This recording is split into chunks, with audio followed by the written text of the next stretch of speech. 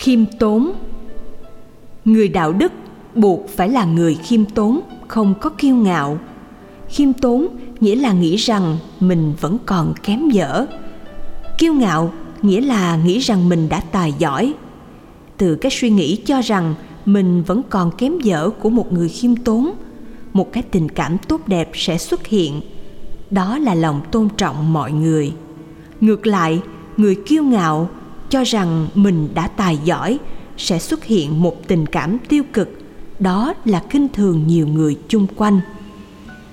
Từ cái tình cảm tôn trọng mọi người, người khiêm tốn sẽ tự nhiên hiện ra nét mặt, lời nói, cử chỉ, bày tỏ sự tôn trọng đó, khiến mọi người vui lòng.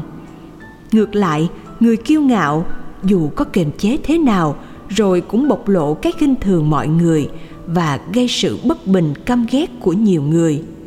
Nhưng chưa đợi mọi người ghét, cái não của người kiêu ngạo đã không chịu đựng nổi sự kiêu ngạo của chính nó. Những ý nghĩ tự khen mình, lén chê người, lâu ngày làm biến dạng não bộ. Nhiều nơ-rông thần kinh bị hủy hoại, nhiều chức năng quan trọng của não bị biến mất. Một chức năng quan trọng của não là kèm giữ ý nghĩ tự do tuôn trào, làm căng thẳng não vô ích. Nhưng ý niệm tự cao sẽ phá mất chức năng này, khiến cho não rơi vào tình trạng suy nghĩ không dừng được, stress, mất ngủ, nhức đầu, giảm trí nhớ, không tập trung vào công việc được và mệt mỏi toàn thân. Một chức năng quan trọng của não là khống chế các ham muốn bậy bạ, giúp cho con người biết sống đàng hoàng, có tư cách pháp nhân. Nhưng ý niệm tự cao đã dần phá mất chức năng này, khiến cho người đó bị ham muốn bậy bạ thúc đẩy dữ dội. Người này bỗng nhiên ham muốn tình dục nhiều hơn, ham muốn đến nỗi vượt qua các giới hạn của thiên nhiên và luật pháp. Khi đã vi phạm tội lỗi về tình dục thì danh dự mất hết.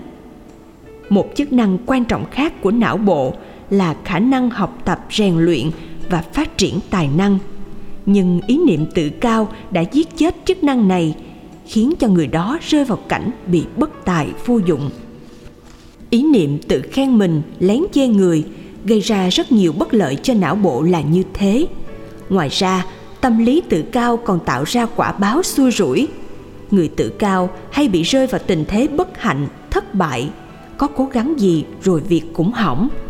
Ngược lại, tâm lý khiêm tốn làm khai phóng não bộ lên tầng cao mới. Người khiêm tốn từ từ thông minh hơn, kiềm chế được các tật xấu, tâm an vui nhẹ nhàng. Người khiêm tốn dễ được hoàn cảnh thuận lợi do luật nhân quả đem đến. Người khiêm tốn cũng dễ thủ đắc gương mặt duyên dáng khả ái. Người nào bị tâm lý kiêu ngạo rồi thì rất khó sửa, cứ khăng khăng lì lợm giữ quan điểm của mình, chê bai đủ thứ, vừa làm mất lòng mọi người, vừa phá hại não bộ của mình. Chỉ khi nào người đó tự thấy cái nguy hiểm của tâm lý kiêu ngạo, quyết tâm sửa chữa thì mới bắt đầu chiến đấu vất vả.